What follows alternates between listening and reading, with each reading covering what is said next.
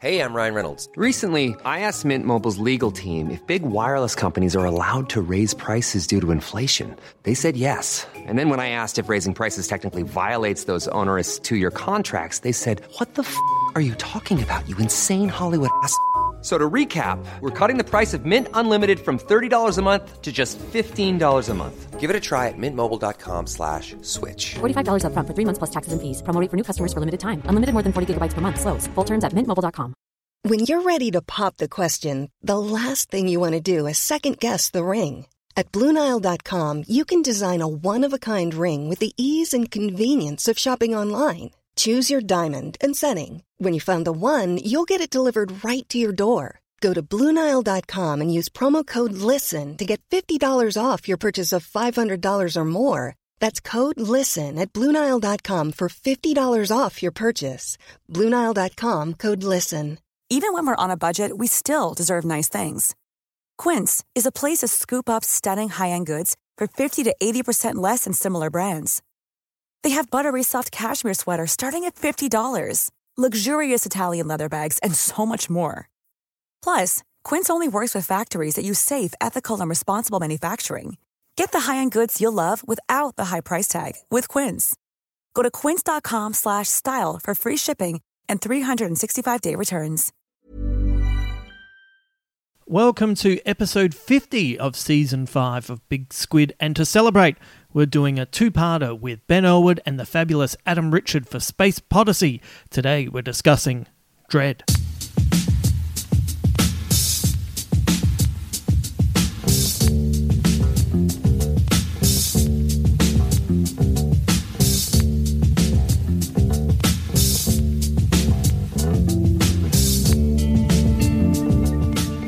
Thank you for joining me today for this very special podcast. This episode ended up being much longer than we originally intended, and that's mainly because we brought in the fabulous Adam Richard. No, there's more to that. I'm not blaming him for all of this, but he is a longtime fan of the 2000 AD comic, and that meant he could give us insight into Judge Dredd that Ben and I were only vaguely aware of. I think maybe Ben doesn't really know that much of the history of Judge Dredd going into this. So Adam was essential to be able to put this in the right kind of mindset when we discussed it, give it that sense of history as well, and also discuss what makes this movie work on such a level that the original one didn't quite get there. But anyway, it's fun. It ended up being a bit longer, so what I've done is I've split it up into two, and this episode is obviously up now, but part 2 will be up tomorrow, which is the Thursday. Or if you're in the future, you've probably already got both of them. So anyway, this is part 1. The other thing I should tell you is that we actually recorded this episode with Adam before we did our double episode review of The Batman. So I'm just telling you that because there might be some references at the start that will make you think, but he's been on this podcast before. This was actually the first one that he appeared on, and just through scheduling and movies coming out and blah, blah, blah, blah, blah, it ended up being back to front. So there you go. Just a little insider bit of information so you understand any flippant comments. You probably wouldn't have noticed them, but, I just like to keep you in the loop. Before we launch into the podcast, we have our Patreon subscriber shout out for this double episode, and the shout out goes to Bree Simpson, who has been a part of the Big Squid community for a while now, and thank you very much for not only listening to the podcast, but also contributing to the work that I'm doing over here. It is very much appreciated, Bree, and I hope you enjoy this double episode. It's fun. It's a really fun episode. There's a really fun dynamic between Adam and Ben, so keep an ear out for that. When you sign up for a membership at Patreon, you gain access to episodes that are only released there. There's scripts for every podcast, and there's also early access to works in progress. So you might think, well, what's a work in progress?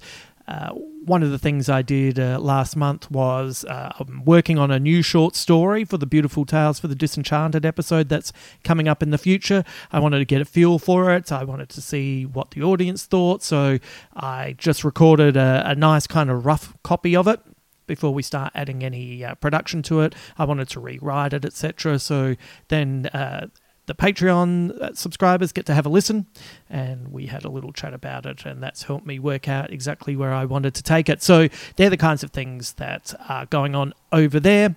And also, I've decided, after having a bit of a debacle on Facebook, where on our private Facebook page, I did this thing where that was a place for us to be able to discuss TV shows or movies without spoilers. And then what I didn't realize is it still comes up in your feed. So I thought, even though it's private, if you didn't go there, then you would miss out on spoilers. But if you subscribe to that, well, it turns up in your feed, and then people get angry. And I thought, well, bugger that. So over at the Patreon site, that is where I am discussing spoilers for the shows that I'm covering. And the show that I'm covering at the moment is Severance. So I'm leaving that open to people who are subscribed and not subscribed. So if you go over to patreon.com/Justin Hamilton _Big Squid, that's patreon.com/Justin Hamilton _Big Squid, you can either subscribe and get a whole lot of extras, or you can just come over, and if you're watching Severance, you can discuss it there and not worry about spoilers. Which feels like a bonus in this world. It feels like a real bonus. God, just incapable of going anywhere without just everything being more difficult than it has to be. Doesn't that just sum up 2022? Okay, let's bring in Adam and Ben as we take a day trip to Mega City 1, the vast, violent metropolis where felons rule the streets and the only law lies with the judges. We're going to tag along with a psychic rookie on her first day on the job, as she not only has to take on a dangerous drug lord, but must also win over the toughest judge of all time, the judge that goes by the name of Dredd.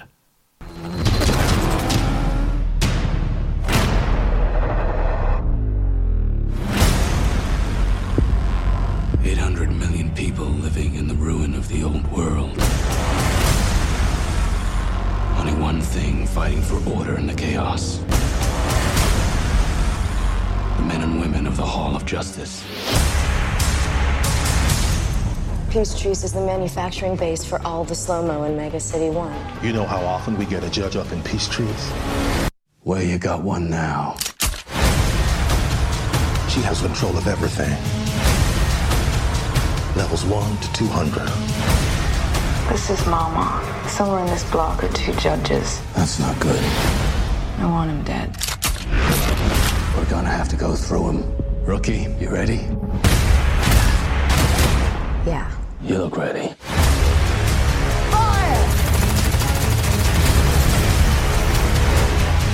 Judgment time. Let's finish this. Mama is not the law. I'm the law.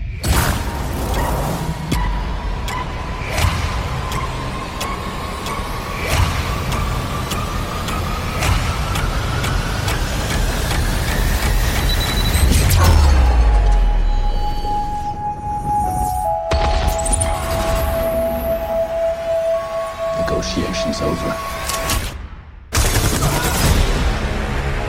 The sentence is death.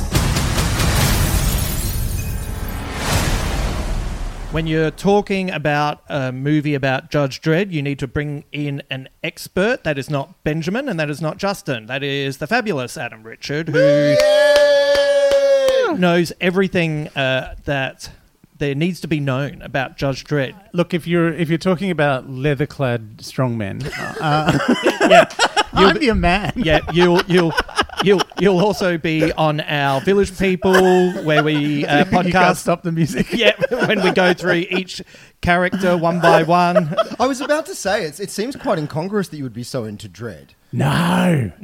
Authority figures. Yeah, You haven't seen me at the airport. No, I really do need you to go over me with the whole wand. yeah. Just my shoes. Do you want to rummage through my bags? The fury when it doesn't happen. Can I request a full cavity search? When did you start reading the 2000 AD comic? You've been like a long-term fan, haven't you? Would have been 83. Yeah. So I was 12. Yep. Wow. Like year 7 maybe, because they had it at the newsagents near my school. And I, in the old days when you were allowed to walk home from school.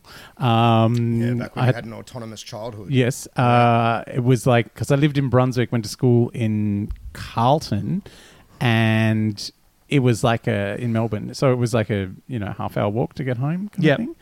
I mean, it was probably like 4 minutes, but it felt like forever.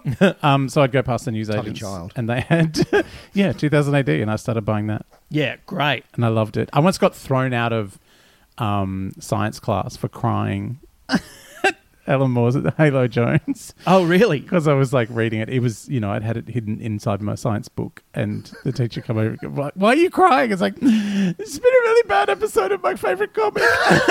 And they're like, "Why are you reading a comic in class?" Oh my God. This is the laws of physics are making me see the true nature of reality, teacher. Did you ever do that in high school? Did you ever slip a magazine in the book that you were meant to be reading? I feel like we were I think that's the our generation equivalent of hiding an iPhone under the table and looking at porn or something.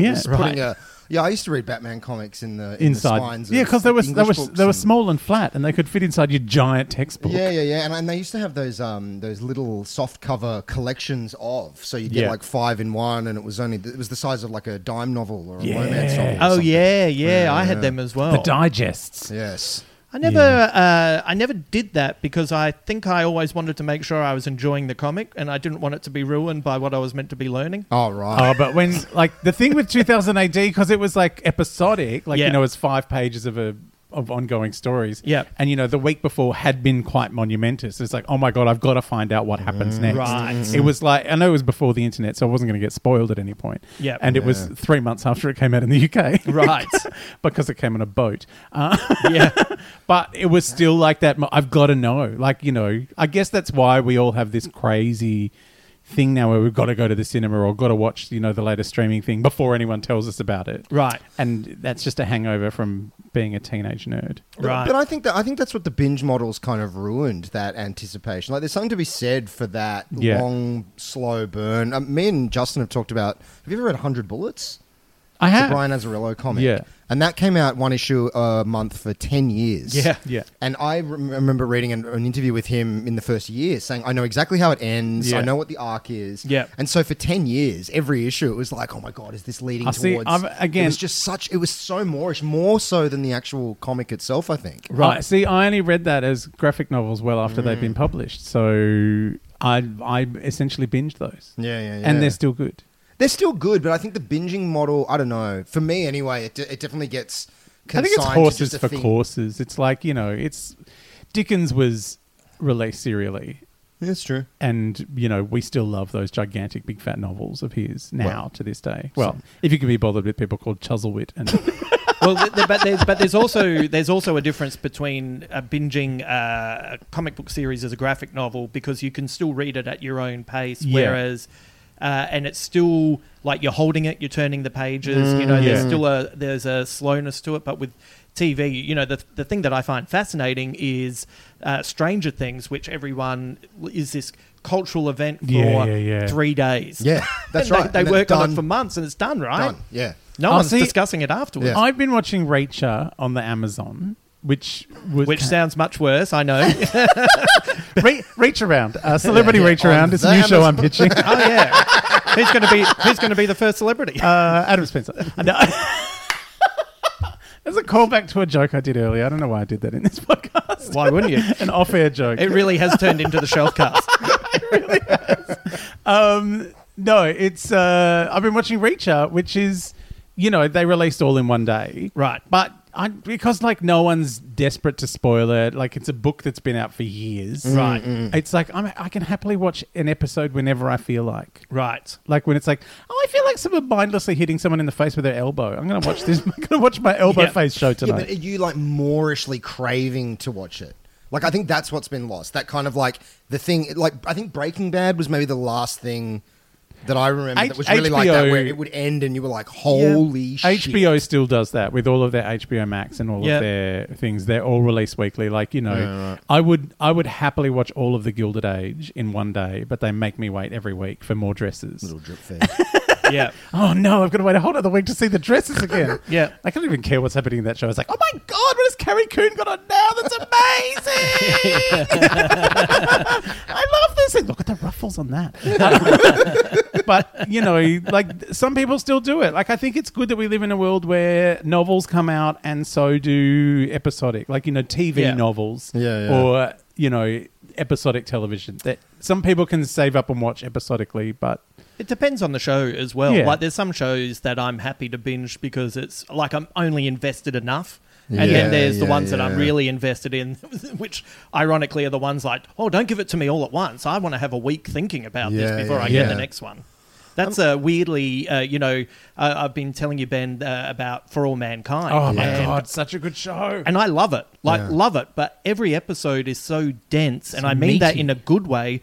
I watch an episode and I can wait a couple of weeks before I get to the next one because it's like, whew, that was a lot to take in. I can wait a couple of months between episodes of that. It's like, no, I need to have a rest. Yeah. Really? I need a rest. And weirdly, that's talking it up. Yeah. Wow. Like, it's so good, you're just like, I can't watch another one straight away because I need to sit with this. Like, a lot has just happened. Yeah.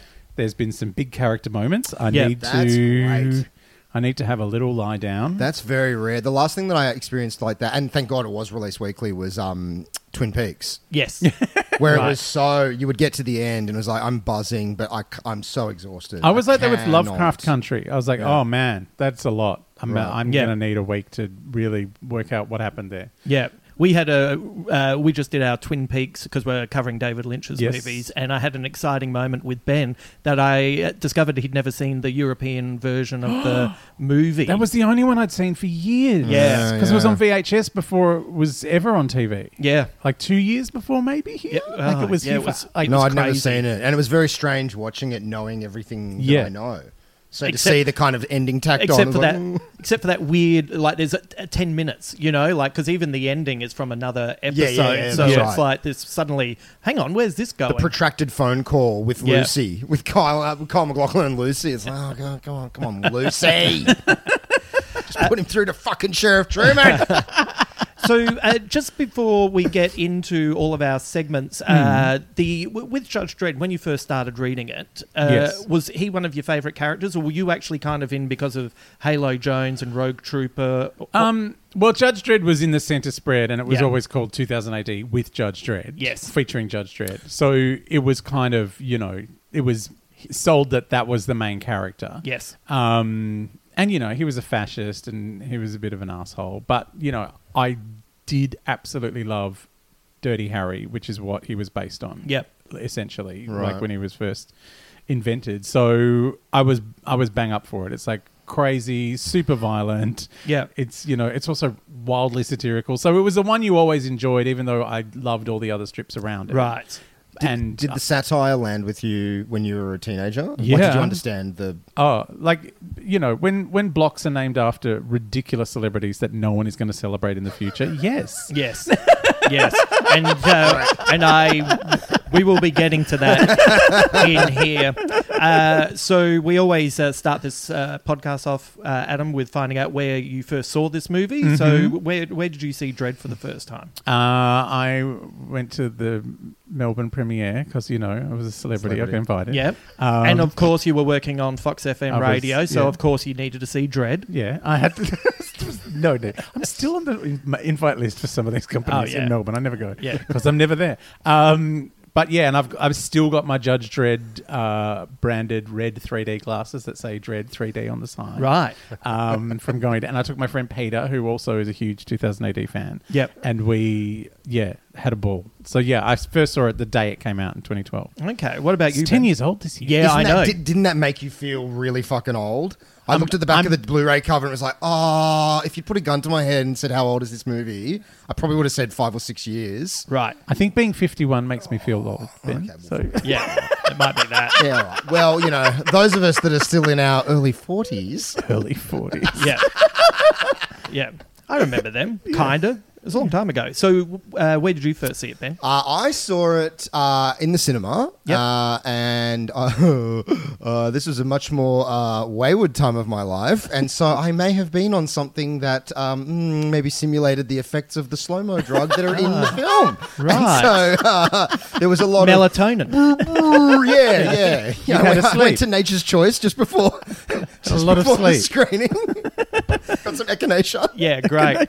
Snorted some echinacea in the bathroom. Yep. No, me and my girlfriend at the time got pretty fucked up for this movie. And did you know it was going to be fucked up? Like you were getting fucked up to watch a fucked up movie? No idea. And I tell you what, because there was another time we got similarly fucked up and tried to watch RoboCop, and we couldn't do it. Oh, it was that's like, too much. Man, the scene where also based on Judge Dredd. Really? Yeah, so much of the dialogue is ripped from the Judge Dredd comics. Right, So like the satire is very Judge Dredd. Like it's Well, we couldn't watch RoboCop because it got to that sequence where he's basically crucified with shotguns. And it's just awful. It's too much. Yeah, and we were like lunging at the remote to turn it off. Like, don't kill my buzz, man. I had that with Wild at Heart. I know you're in the middle of a David Lynch. Right. Yeah. Like I once got really ripped and tried to watch Wild at Heart. I'm like, I don't understand what's happening in this movie. It was a comedy before, and now they're murdering someone. What is happening? This tonal shift is not jiving with my heart. Which, ironically, is our next David Lynch film. I'm really looking. I've never seen it once, and I can't wait. Oh, please tell me how it went.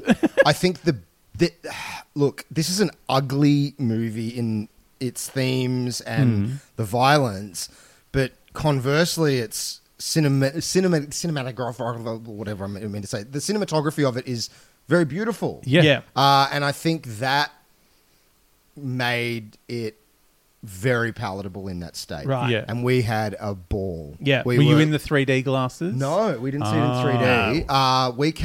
We came in a couple of minutes late. I remember sliding in because we were doing what we were doing outside the cinema, and we slid in, and I don't think we were prepared at all. We just thought it's going to be like an action comic book movie. Yeah, and then all of a sudden there's people's faces exploding in slow motion and with skin the teeth bodies really getting visible. What the fuck? And I think we were just like howling with laughter and clapping and cheering and you know, and that's strange to me because I don't usually get on board with full blown ultra violence, but yeah, this was a lot of fun. Yeah. Well, I saw this, which we have a little bond with this after Morrison Con. So I saw this in Las Vegas. I said goodbye to you, and then at the Bellagio fountain, as I recall. Right, and I had time to kill before my flight. But it was, in that weird kind of netherworld. It was the next day checking out. Right. And then, so I went to the cinema and I went and saw this. Yeah. It was on at the perfect time. I sat in the cinema by myself with the 3D glasses on, and the movie gave me a mild panic attack. Because it was, once again, I thought it was going to be satirical, but I underestimated how full on the ultra violence and in the 3D. Oh, it's full on. And sitting in the cinema by myself in America, I suddenly have visions of being a news story back home. Oh, you know yeah. what I mean? So it kind of was really quite a palatable experience. But of course, because that would have been after the Dark Knight tragedy in America. Oh, as well. yeah. So it was all... I was hyper aware of everything that was going on. Yeah. And all I could think was, if something terrible happens in here, maybe they'll walk in and only see me by myself and think it's not worth it and go somewhere else. Let's get to our first segment. We have a segment called Google Me Chuck. Yes. It's named after the insult by Shaquille O'Neal when he gets angry with Charles Barkley. I've seen that one. Yep. And these are the top 3 responses when you Google Dredd. Why does Dredd flop? To the answer from Carl Urban is nobody knew the movie was being released. Dredd represents a failure in marketing, not filmmaking, which is interesting. Yeah. The second one is Dredd DC or Marvel? And the third one is Dredd a sequel to Judge Dredd? Well, there you go. Reimagining. Yeah. So, I feel like the third question is fair. I feel like the first question, but is Dredd DC or Marvel? It's like, it is the anti-DC. Well, it was published by DC for a while. Oh, was it? Yeah, when the Stallone Dredd was coming out, DC decided that it was a cash cow that they ready to print money. Right. Really? So they bought the rights to Judge Dredd in America, and DC published original Judge Dredd comics. That's right. There was a Batman versus Dredd Yeah, comic. Yes, I remember that. Yeah. I went to the signing of Batman vs. Dredd at the Virgin Megastore in London, it was like 92, 91, I think. Because it was like Simon Bisley, gorgeous painted artwork. John Wagner was signing it like it was a big deal. So I went and queued up for like an hour and a half, and the guy hosting it said, "We haven't had a queue here at the Virgin Megastore this long since we opened. Like they've had, we had Kim Wilde last week. We got through the queue in like half an hour." Right. Wow. That is A, funny, and B, I'm devastated because I would have lined up for Kim Wilde. I would have lined up for Kim Wilde. I didn't know she was on. There was no... You know what they that didn't is? mention it in 2000 AD, so I didn't know. You know what I say that is? That is a failure in marketing. It is failure in marketing. Yeah. I think also Judge Dredd has always been a problem for Americans because Americans don't get that there's something wrong with America. Yes. Right. So they don't see the satire as satire. They just see it as mean-spirited laughing at them. Right. Or they're like, well, why would this place exist? And it's like, it does exist. Buddy. That's your backyard. Right. Oh, yeah. That's very... I remember being in Las Vegas around the time of the Iraq War. Yeah.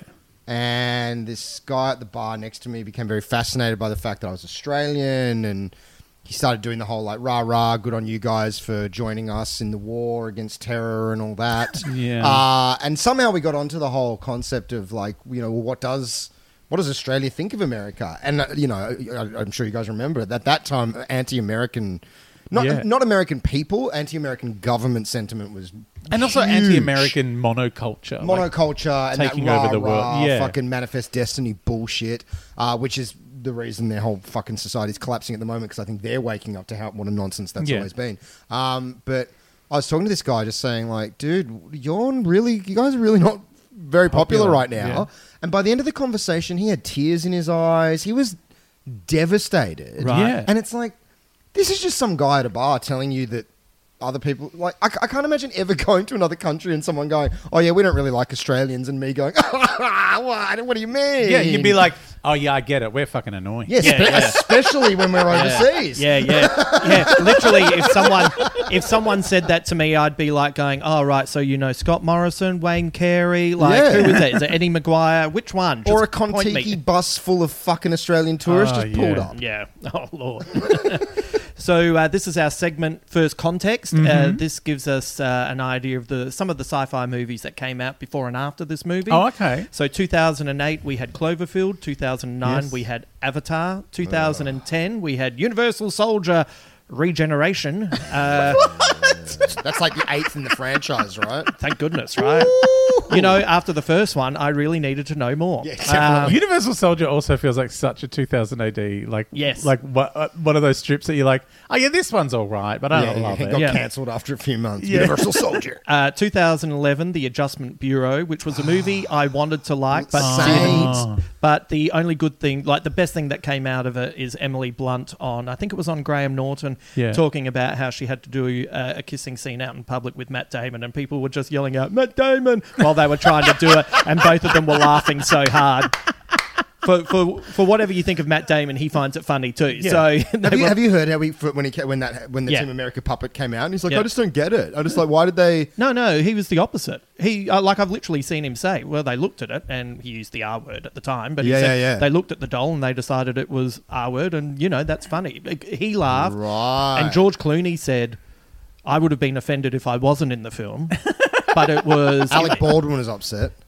Tim Robbins, Alec Baldwin, and Sean Penn did not get it. But I've seen Matt Damon just go, well, they looked at the doll and they decided it was the R word, and what are you going to do?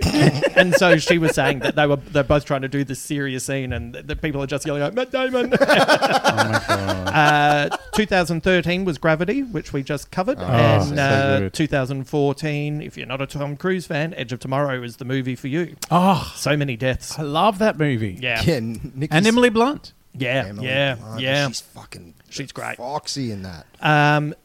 our segment, The Year That Was, tells us the sci-fi movies that came out the same year as Dredd, and it's a pretty big year.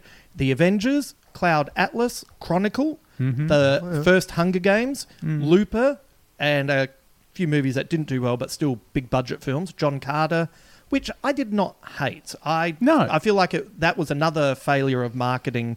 Yeah. I remember a fan made a trailer for it, and it was like before Star Wars, and it was showing all the old covers to John Carter, so you could see them as the old book covers, and you go, this is the book that inspired it. And you saw that trailer and you go, if you went in, I'm not saying it would have been a big hit, but you probably would have had more enjoyment of it. I think my biggest problem with John Carter is address the elephant in the room in the film. He's a Confederate soldier. Yes. Address the elephant. Yes.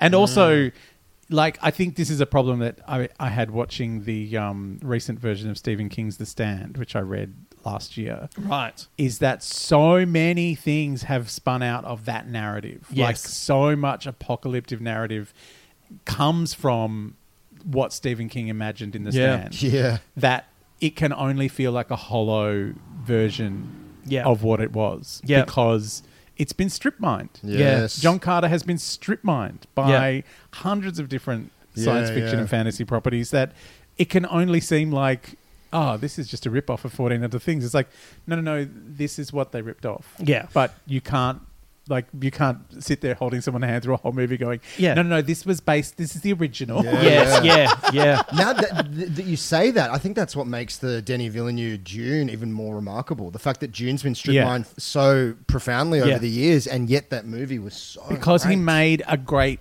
he went, I'm making a film that is my own vision as opposed to I'm going to try and make the film that everything else is based on, and so I'll make it look like all those things. Hiring an animator to direct it was probably a mistake because he's just going to make it look like a giant cartoon. Of what? Of John Carter? John Carter. Yeah, right. Yeah. Who directed it? Andrew Stanton. Yeah. Who's a great director. Finding Nemo and Wall-E, yes. Yeah. Right. But it just doesn't quite work. Another movie that doesn't quite work, even though I watch it every 18 months to see if it's improved with time, and it doesn't, is Prometheus. Total Recall, which is another... the Farrell. Yeah. Oh, yeah, no. It's your time to shine, Ben. Do you want to give us the Colin Farrell line? I've got to give Adam context. No. Please. Sure. It's been discussed on the podcast before. Have you ever seen the Colin Farrell sex tape? No, I didn't even know there was. Oh, it is wonderful. It's the funniest sex tape you've ever seen in your life. Hang on a sec. Can you hold your microphone down, Adam? Because it's being shot by the woman that Colin is going down on. And so he's really in there. He looks up with a glazed face and drunk eyes and goes, I tell you what, that's breakfast, lunch and dinner right fucking there. See why I told him to hold the mic down? I will never get sick of hearing Ben tell that story. I'm not even fucking joking. Why is he Scottish now? Ben's a master of 1.5 impersonations. Yeah. I Colin get one Farrell line in and then and David Lynch. David Lynch, but that falls apart too. Yeah. Colin Farrell, I love him. I love him too. He's fucking great. He's really good, but that's got Beckinsale in it, and she's my Achilles heel. Of the Total Recall. That movie. No, of anything. You put Beckinsale in anything, I'm like, this is going to be terrible. I know, it's such a bummer because she's one of those actresses I look at and I think I would love to. You look like you'd be fun. She's great on a really talk funny. show. Yeah, brilliant. She's brilliant on a talk show. She's abominable in a film. Yeah. Also, that Total Recall remake, reboot, whatever you want to say, it was the worst of those kind of legacy remakes of that era, like the RoboCop one, where it's like, hey, we're doing our own thing, but we're still going to make an homage to the really remember the 3-breasted woman from the original one? Here she is. Fucking. If you're going to get the 3-breasted woman, get Sharon Stone to play her. Something like that.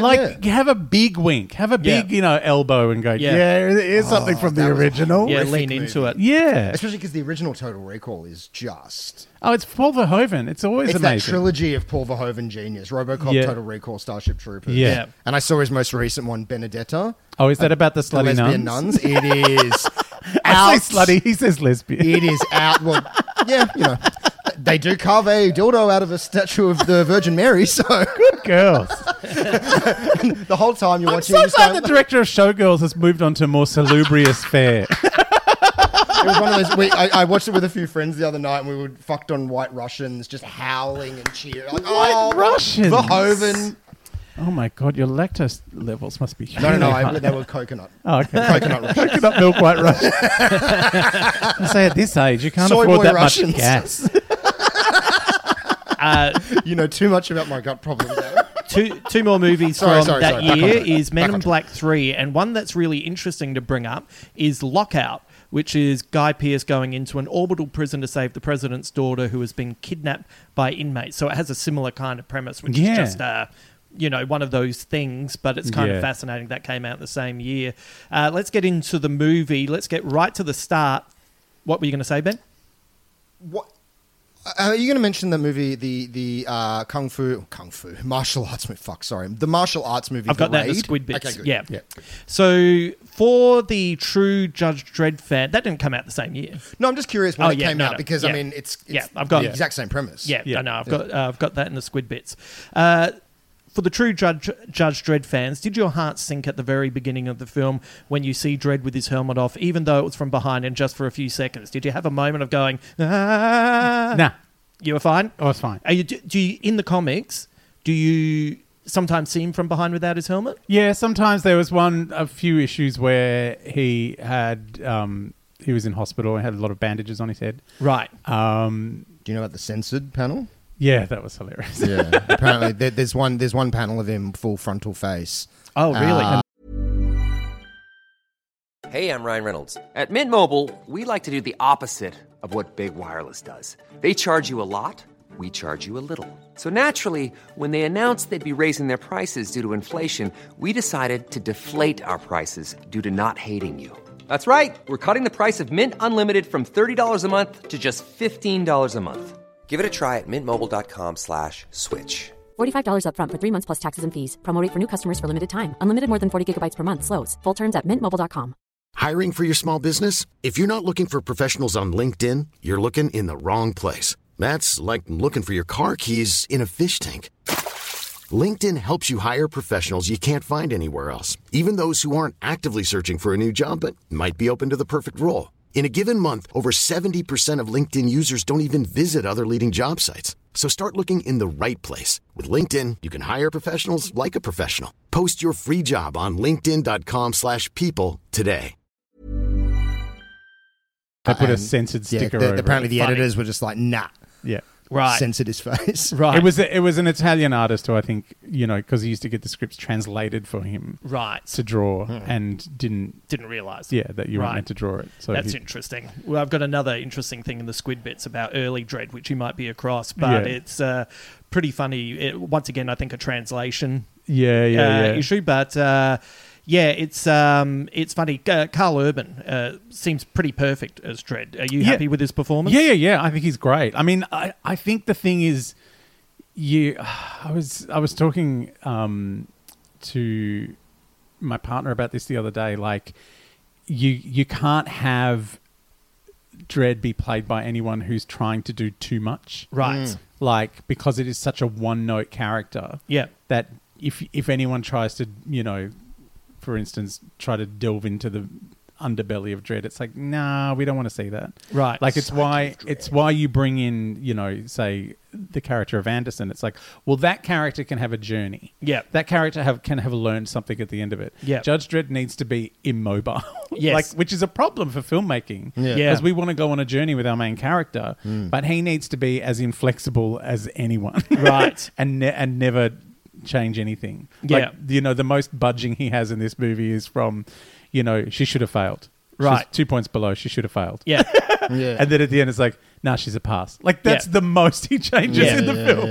Yeah. And that's enough, isn't it, right? Yeah. He does show a sense of mercy to those two teenagers that point guns at him, where he goes, stun. Is that in character? I always imagine Dredd would have just blown their little heads off. Because they're young, they're kids. Right, like, okay. It's like they've got... So there's... Because I've never read a Judge Dredd comic. Oh, my God, Is there it's the best. So does Dredd have a sense of mercy. Yeah, he's not a complete asshole. Like Right. there are judges around He's a him fascist. who take He's things like- too far. Yeah, the system is fascist. Fascists love their children. Yeah, too. okay. The system is fascist. Who's going to grow up to be a fascist? Yeah, we're going to keep these Kill all kids the around. kids. Yeah, makes a lot of sense. On the Carl Urban front, phenomenal lip and lower jaw acting. Yes. Phenomenal. Yeah, I did an interview with Carl Urban in 2009, maybe. was that for Star Trek? Yeah, and was very disappointed in when I met him because he's like, so many people I've met, and I'm like, oh, I only like you in the movies, Right. And he was fine. Like there was nothing. I just expected him to be more fun because he's like really great at his impression of Dr. McCoy in those movies. You're like, oh, so you just watched all these movies and now you know how to play that character. And I think the same with like, you know, his character in Judge Dredd. He's like, okay, I've read some comics. I've seen that he's, you know, just immobile and he's just like this gruff guy. And I know how to play that. Which is why I think like his performance in The Boys is a bit all over the place because it's like, you know, that character is a bit of a mess. So he's like trying to play these heaps of different things. It's like, Right. you need to just play that as one thing. Right. Like, yeah. he's very good at, you know, one thing. Well, I've got something about this a little bit later, but I'm rewatching the Bourne movies, and I rewatched the Bourne Supremacy. He's great in that. And he's amazing in that because he is one note. One note. Right. But he also... He's great in Lord of the Rings because he's one note. One note. Fantastic. And it's funny, isn't it? It sounds like you're being negative towards him, but he's really charismatic in the Bourne Supremacy. Like you're constantly, any scene he's in, you're like, whoa, who is that? Yeah. You know? So I think he's like, because I mean, it is a thing to have half your face covered for the entire run of a movie. Yeah. But it really seems as though whether he was directed to this or studied the drawings, the way his jaw juts. Yeah. It reminded me of Sin City, the movie, in that sense Yeah. of like, oh, this looks like a drawing. Yeah. This, you know, because no one holds their head like that. But Yeah. It really, you know, Well, iconic. I have something in the Squid Bits, but he is a super fan. Yeah, so yeah, he yeah. gets Of it. Dredd. Yep. Yeah. Right. So he honestly gets it. So Yeah. I think he Wouldn't really... that be fun to be a super fan of something and then get to play the thing? What would you do? What would you be? Batman. Would you now? I don't know that Batman spends all day getting stoned and occasionally... I've been sober for 6 months. Thank you. I'm 6 months of 41 years. So I'm that's a I record. wasn't a fucking stoned when I was 5, you asshole. I don't believe that.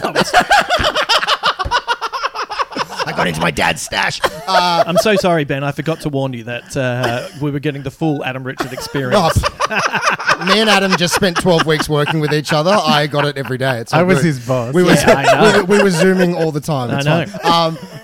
fine. I'm in the fucking when Marvel buys DC, or Disney buys DC, which is inevitable, and they do Doctor Strange 3 in the fucking multiverse of DC. I'll be the parallel reality Batman. Stone Batman. There was, you know, that's Hanging out with hippie Green Fat Stone. Lantern and Sunshine Superman. so you're. I am the knight. So you'll be like Batman as played by Chris Hemsworth in Avengers Endgame. Yeah. What about you, Adam? Who's your dream? You. How dare you? Not all of us are on the plowman's diet, you fuck. Wow. Sometimes you got to really enjoy these takedowns by Adam. They come in just a little bit slower than you realise. He's got a curveball. Adam, what about you? Skilled. Did you hear the cogs turning? Like, Yeah. wait, what is it? Is he saying that I look like? Oh no, wait, not that thought. Yeah. What about who would be your dream superhero that you could play in a movie? Oh, I wouldn't want to wreck it. Like that's Parallel reality. It's the multiverse, No, baby. yeah, You can be whoever. I'd do Blue Beetle. Oh, you'd be great as Blue Beetle. You know, a little bit unfit. You know, still trying his best, having a good time, hanging out with Booster Gold, even though he's an asshat. You know, making excuses for him. Sums up a lot of my friendships, really. Probably, maybe Danny the Street in the Doom Patrol. Danny the Street. The flamboyant street. Amazing. Very good. Yes. A dripping dank back alley. Why does your street have 8 glory holes? Why is the floor of your street so sticky? Yeah. I was born this way. Now play Gaga. The world building of Mega City 1 is interesting because in some respects it really nails the aesthetic. It looks dirty. It looks smelly. It looks like the sanitation department works now and again. But for me, it's not quite claustrophobic enough compared to the comics. What's your take on the Infamous City? Because to me, when I read the comics, everything seems a little bit more tight. It feels like... I was weirded out by that early in the film, but it kind of like, as the film goes on, you get the impression the judges have not been there for very long. Right. Like it feels very early in Mega City 1's kind of transition into totalitarianism. Right. And full fascistic law. So it feels like, it's while it's 800 million people, it's just still a bit spread out. Yeah. And it hasn't built up. Because, the thing with Mega City 1, it's like, it's meant to be like New York where, because it was built on an island, there was no out to go. You had to go up. Yeah. And New York is very claustrophobic because of that. Yeah. Hong Kong's like that too. Yeah. Well, apparently, like, again, in the crazy, world of predicting things that Judge Dredd has always had, they are predicting, like, Hong Kong, and I think it's Shenzhen, and there's another city in China that are all near each other, are about to kind of just all merge. Right. Because they're so close to one another and their populations are so big that it will become Mega City. Mega City. Is that... They're talking about it as a mega city. Sorry, how do you... What was the second place that you mentioned? Shenzhen, I think. Yeah, is there... There's one called Chongqing as Maybe, well. yeah, I think. We have something... We have a segment that Ben suggested called Where Are We Now? We'll get to that. That talks about some But some of those I think, cities. Hong Kong is horrifically claustrophobic. Yeah. Like, I remember, like, when I first moved to Sydney, I was like... I'm not coping. There are so many people here. Like, this is freaking me out. I'm like, Melbourne, I never have to queue for anything. You just go into the coffee shop, get a coffee, go home. Like, here it's like 20-minute wait for a seat. It's like, it's crazy. And then about 6 months after moving here permanently, I went to Shanghai and Hong Kong and got home and was like, there's so few people here. It's so much room. It's so breezy. Yeah, totally. The first time I went to Japan 5 years ago, and I had a nervous breakdown every day. Yeah, every day. It was just too many fucking people. It's amazing. It just and it's that thing of like, and that's there every day. Like they just live like of course. that. And if you live there, you wouldn't even notice it. But it was like you would step into a crowd of people moving, and it was like being caught in an ocean rip or something. Yeah, you just get, like you're there, and you can't. There's no way to get out of the kind of the mass of people. No, I had the same thing coming back to Sydney. It's like the room. I can some sound of music spin around. Yeah. It was such a culture shock to me, like living here. Like it was, because Melbourne feels like a busy city until you come to Sydney and you're like, oh yeah, Melbourne is. Yeah, it's not that busy. It's taken its time. But I've had friends from Adelaide come here, and when they say, "How do you live here?" and you have a moment of, yeah, I guess it's busy. There's shit going on, isn't there? But then you go overseas, and you go, no, we're fine, we're good. Yeah. Like I don't think I could I wouldn't have lived next to a bus. There's a 24-hour bus line that goes past my window. Don't even hear it anymore. No. It's only just changed direction to go past my window in the last couple of months. I'm like, this is going to drive me crazy. And now I'm like, yeah, the bus goes past every day. I used to literally live... planes land in my backyard. Yeah. I used to literally live next to a train line, like Blues Brothers. The windows would... the ding, ding, ding, ding, ding, ding, ding, ding. As it was coming past.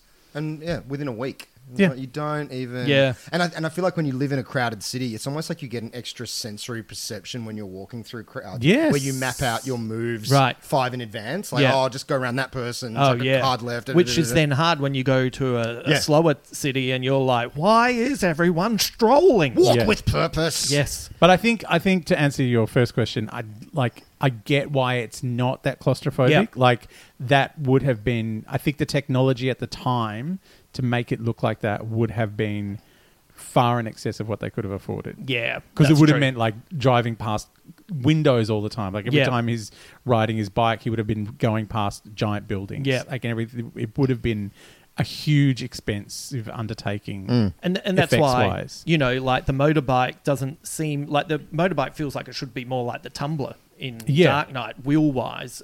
But obviously, you only have so much money that you can spend. Yeah.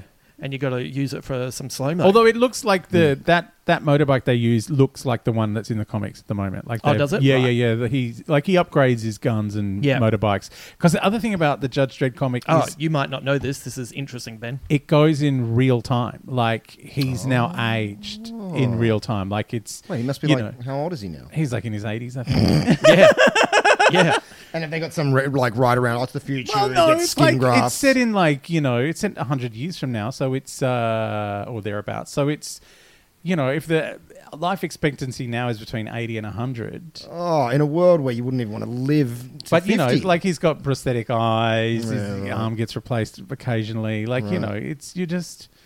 That's a great storytelling conceit. Yeah. It's something that Batman has never been able to. No, because they quite keep nail. resetting. Yeah. Because they keep going, I'll go back and my origin was in the 60s, my origin was in the 70s, my origin was in the 80s. I think it's the Stan Lee sliding scale, isn't it? Yeah. I think that's why the Dark Knight Rises Batman and even the Kingdom Come Batman really sticks in people's imaginations. The idea of that broken he's down, old, oh God, he's got to have like prosthetic shoulders. And Well, the Dark Knight Rises might be the only superhero movie we get with a definitive ending, right? Yeah. Of the version of the character. And then hence why lots of fanboys don't cope with it. It's like, well, why wouldn't he want to keep being Batman? Because he's got no knees left, It's mate. exhausting. Boring story. Oh, yeah, the knees, the shoulders. And that's the thing. Like, Dredd's always like, oh, I'm too old for this. It's really hard. Like, it's, and he also, character-wise, has mellowed. Like, Of course. he's such a hard ass when the comic first starts, like, in the 70s and 80s. And now he's a bit more like, at one point during the, I think, early 2000s, he softened on the idea of mutants living in the city. Like, they're always banned because it's, a fascistic government. It's like any difference from the norm is not allowed. And it's like, look, it's, the whole country's been irradiated by nuclear war 100 years ago. So, of course, there's mutants. We've got to stop just kicking them outside the gates because they don't match what we think. And so he mellows on that kind of stuff. Well, like, that's nice. Yeah, it's a really and because there've been one main writer kind of doing all of the big story arcs the entire time, John Wagner, who created the character, and still goes back and writes, maybe 10, 12 episodes a year. Wow. So of the 50 that they do every year, like it's, it is like a consistent voice. That must be quite unprecedented in comics. Yeah. Right? I can't think of another character that's been written by the same person. Yeah, I know. Not like that. And the creator. Yeah. The what's the rest of the world in the comic? Like, does he ever go to Africa? Does he go to Europe? Like, what's the rest of the world like? What's the state of it? There's all mega cities dotted around. Like there's one in England called Britsit. There's Sino-Sit, which is the one in China. Yeah. There's Ciudad Barranquilla, which is in South America. Like so, there's a bunch of them around. The South American one, fantastically corrupt, of course. Right. Judges are all dodgy. Right. So do we get one? There was a massive story called Oz, which was about Chopper, who was a super surfer, a sky surfer. Like they have these surfboards that can fly, right? And they have these illegal surfing competitions, these races through the streets. Great. And their World Super Surf or whatever it was called was in Australia one year, and so Judge Dredd went there. But also there was some weird conspiracy with Judge, because he's a clone, and so the other clones like him were being built somewhere near Uluru. It was a really weird story. Right. And that was drawn, a lot of it was drawn by Brendan McCarthy, who ended up being the co-writer on Mad Max Fury Road. Yeah. So yeah, like it's got a very strange association with Australia. But yeah, it was like, so yeah, he comes to Australia and we're like at one point, Judge Dredd gets, but like this is one of my favorite. I think I wrote it about this in my year 12 art essay, right? Like that I wrote in one day and photocopied a whole bunch of comic books on my mum's photocopy from work. But he gets buzzed by one of the sky surfers, right? And Judge Dredd shoots him in the leg, right? So he falls off and he's dangling from the board by his ankle strap thing. Hilarious. And the Aussie policeman's like, "Mate, he was just buzzing you for a laugh," and Dredd's like, "Yeah, I don't see him laughing."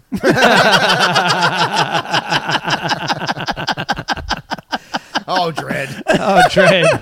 That guy. You know So where you don't funny. want him? You don't want him in a gig. Like, you don't want to look in the audience and go, fuck, that's the guy I'm going to be trying to win over.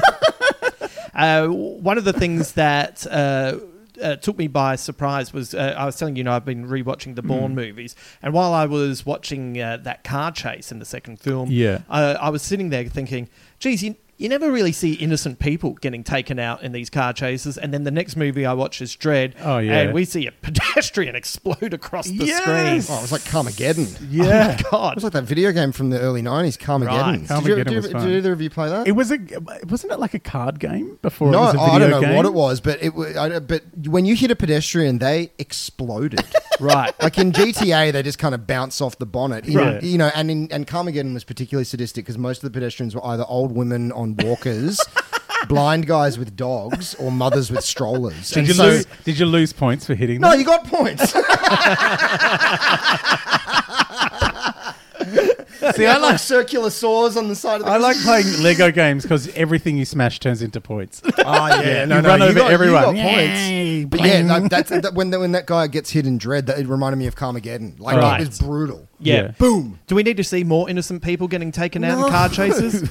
I think what it does is make you go, oh yeah, these are bad guys, because you know Dredd is going to behave abominably throughout this film because he's a fascist cop. Yeah, but you need to know that the bad guys, like the reason they have fascism in this society, it's got the bad people are really bad, right? Yeah, like it's like, well, this is the only way. Like it's that whole during the whole George Bush years of, well, you're going to have to sacrifice some freedoms, because the bad guys are really bad, right? It's that attitude.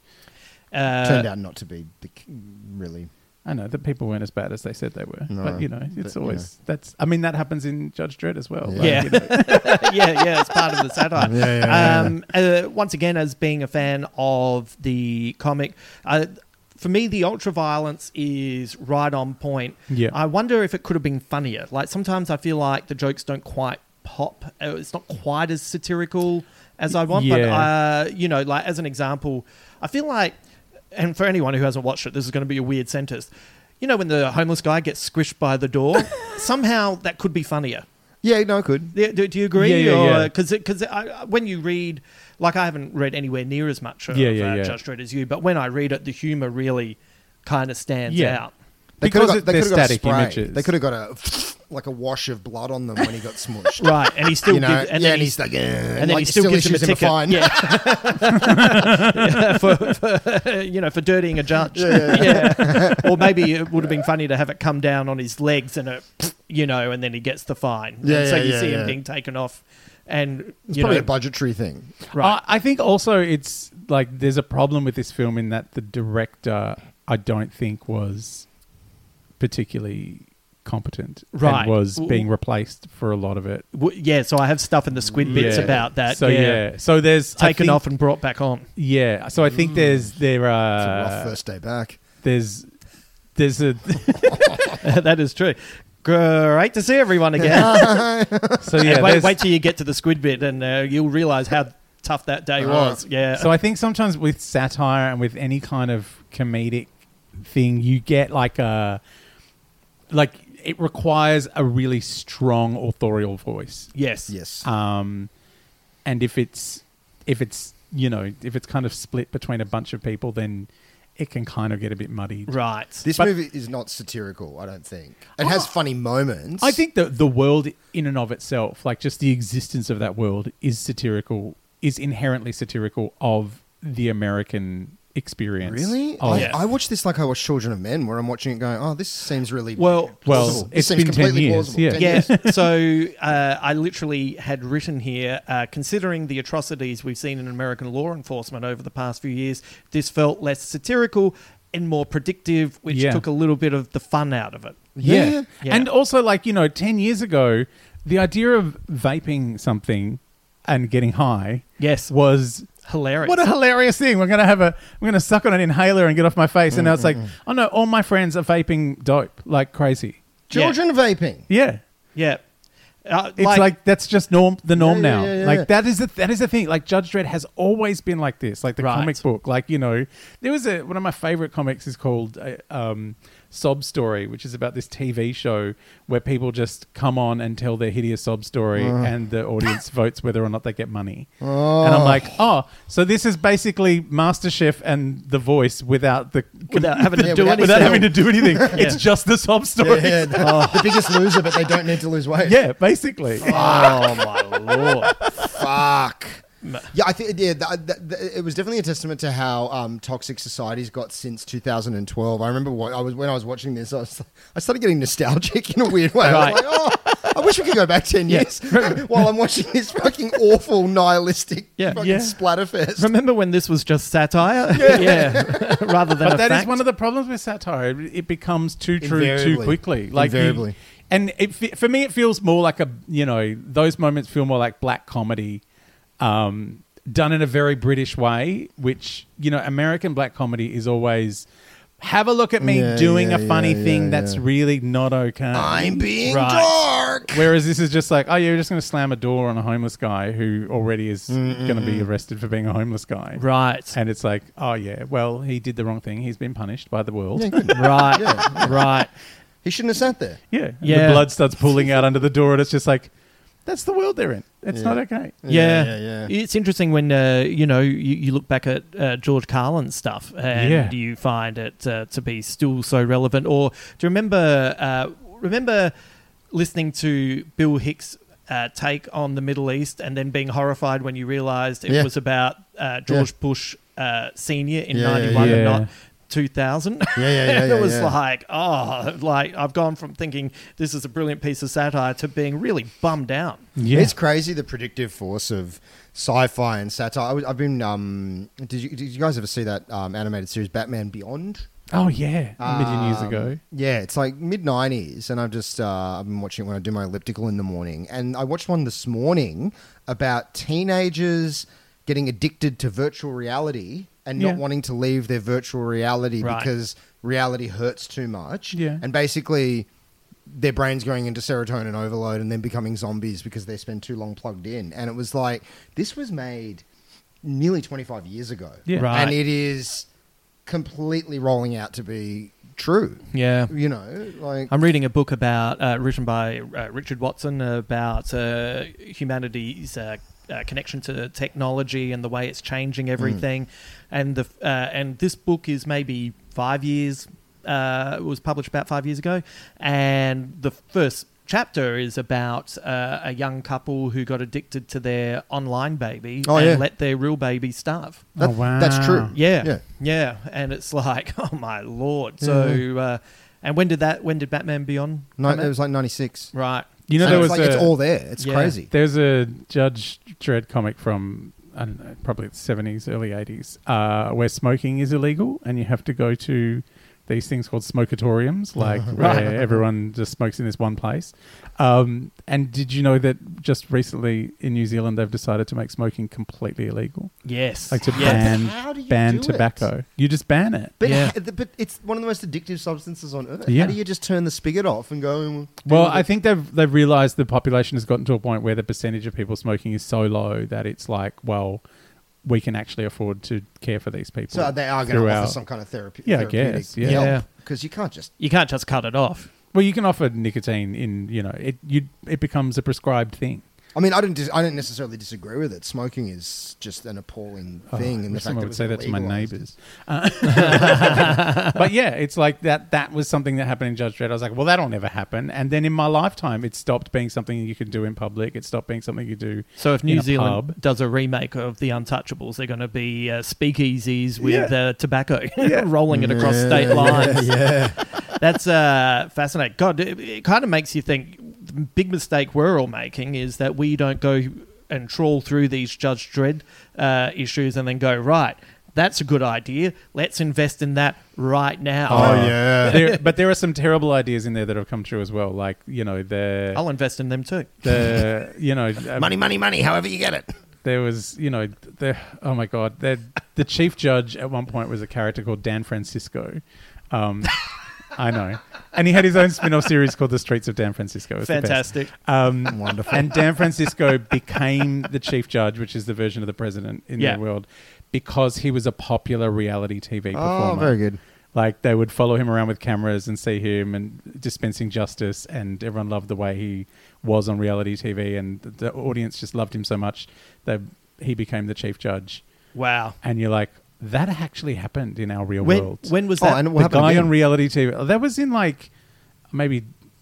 it would have been before this movie came out that was in the comics. Like maybe 2010, 2008. It'll happen again. Yeah. If Joe Rogan announced his... I'm telling you, if Joe Rogan ran for president in 2024, I tell you there is a very good chance. Imagine Rogan versus Oprah. That would be a fun race. But isn't that how fucked it's become? That we're all like, oh, I hope The Rock wins. He could beat Donald Trump. Like, what are you saying? Yeah. That's fucking crazy. If I lived there, I would vote for The Rock. Well, I'd vote for him over fucking Trump, but my God. Have you met The Rock? The Rock is...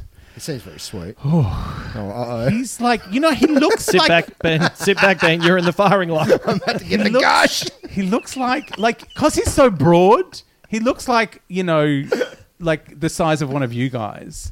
And then I went and stood next to him, and he is like 6'5". Like, he is a gigantic monster of a man. I was like, oh, you're really that big. Right. Because he's so broad. Yes. Like, he looks compact. Right. It looks like, oh, yeah, Right. he's like... like you were thinking maybe more your height. And Not even. I thought Right. he was like maybe 5'10". Oh, did you really? Yeah. Right. Oh. Because he's so broad. I like, like, that you you think, just I like see- that you think that I'm 5'10". Yeah, no, I was being polite.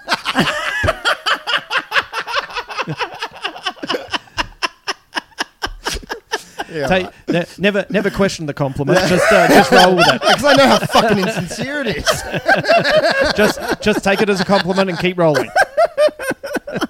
That's interesting. I like to spare your feelings occasionally. Is that so that I can stab you on the way out. Yeah. Is that the actor you've been kind of most taken by surprise when you've met them, or Size-wise, yeah, I was like, I mean, a little bit overwhelmed. yeah, like, and he turned up he'd just been to meet Eddie Maguire and was wearing a Collingwood jumper, right. so I dilated about 8 centimeters. Like, it was a moment. We've never seen the chair since. And then that whole radio studio had to be disinfected.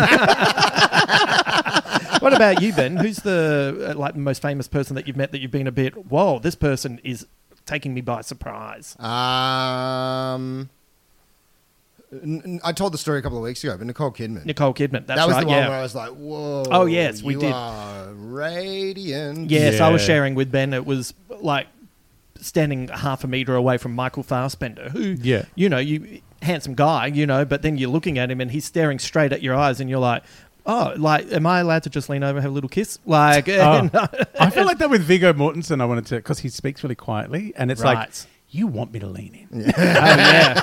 I can see what's going on here. Anne Hathaway has the most beautiful skin you've ever seen. Really? Like, Right. she looks like she's made out of porcelain. Like, Right. she is breathtaking.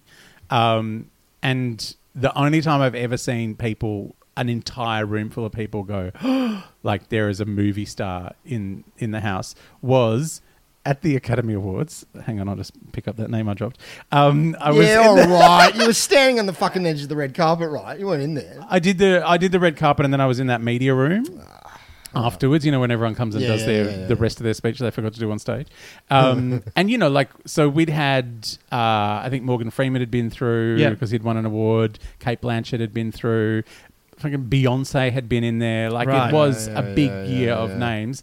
Then Clint Eastwood walked in the room and the room bristled. Yeah. Really? Like, it was a moment of like, oh, a movie star. Like, it was like, oh, we've just seen a bunch of movie stars, but this is like Clint. And he is fucking massive. Yeah. He's a big, big man. Right. Like, he's very tall. He's very charismatic. Again, softly spoken, so everyone leaning in. Right. Like a room full of like 200 people leaning in of press, like jaded press as well. Yeah. Jaded celebrity press. Like, yeah, I've seen everything. It's like, oh, Clint. Right. It was amazing.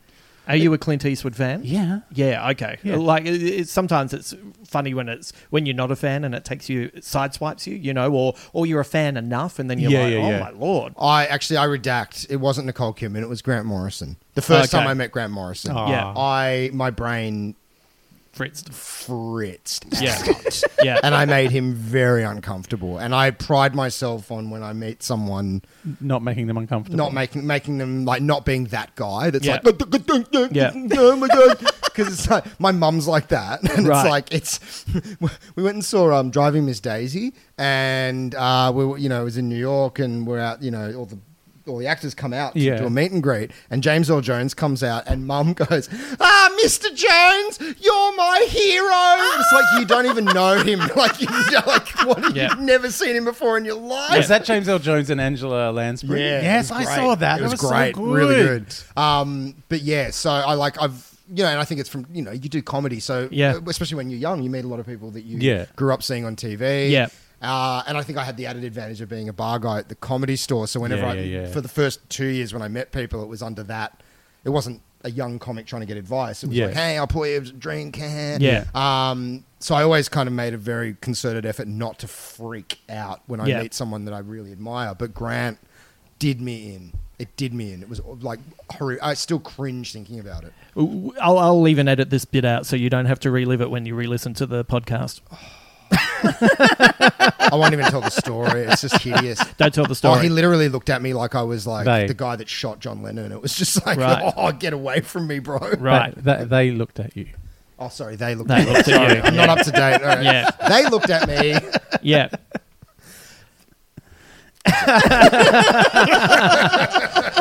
All right, let's take a little break and we'll be back with this in a sec.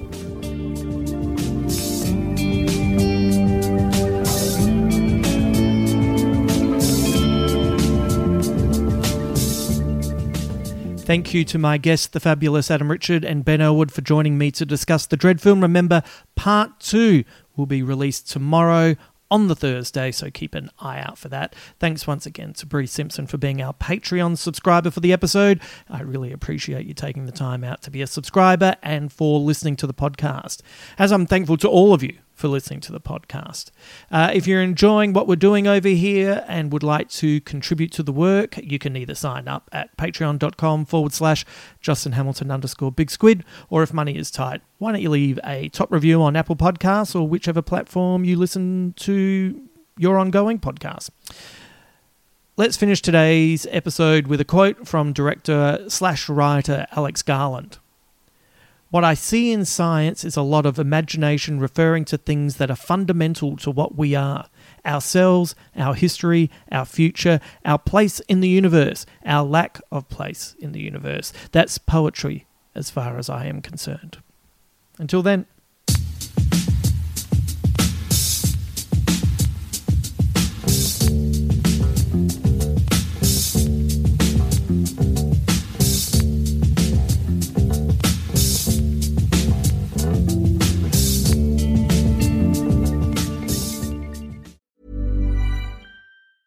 Even when we're on a budget, we still deserve nice things. Quince is a place to scoop up stunning high-end goods for 50 to 80% less than similar brands. They have buttery soft cashmere sweaters starting at $50, luxurious Italian leather bags, and so much more. Plus, Quince only works with factories that use safe, ethical, and responsible manufacturing. Get the high-end goods you'll love without the high price tag with Quince. Go to quince.com/style for free shipping and 365-day returns.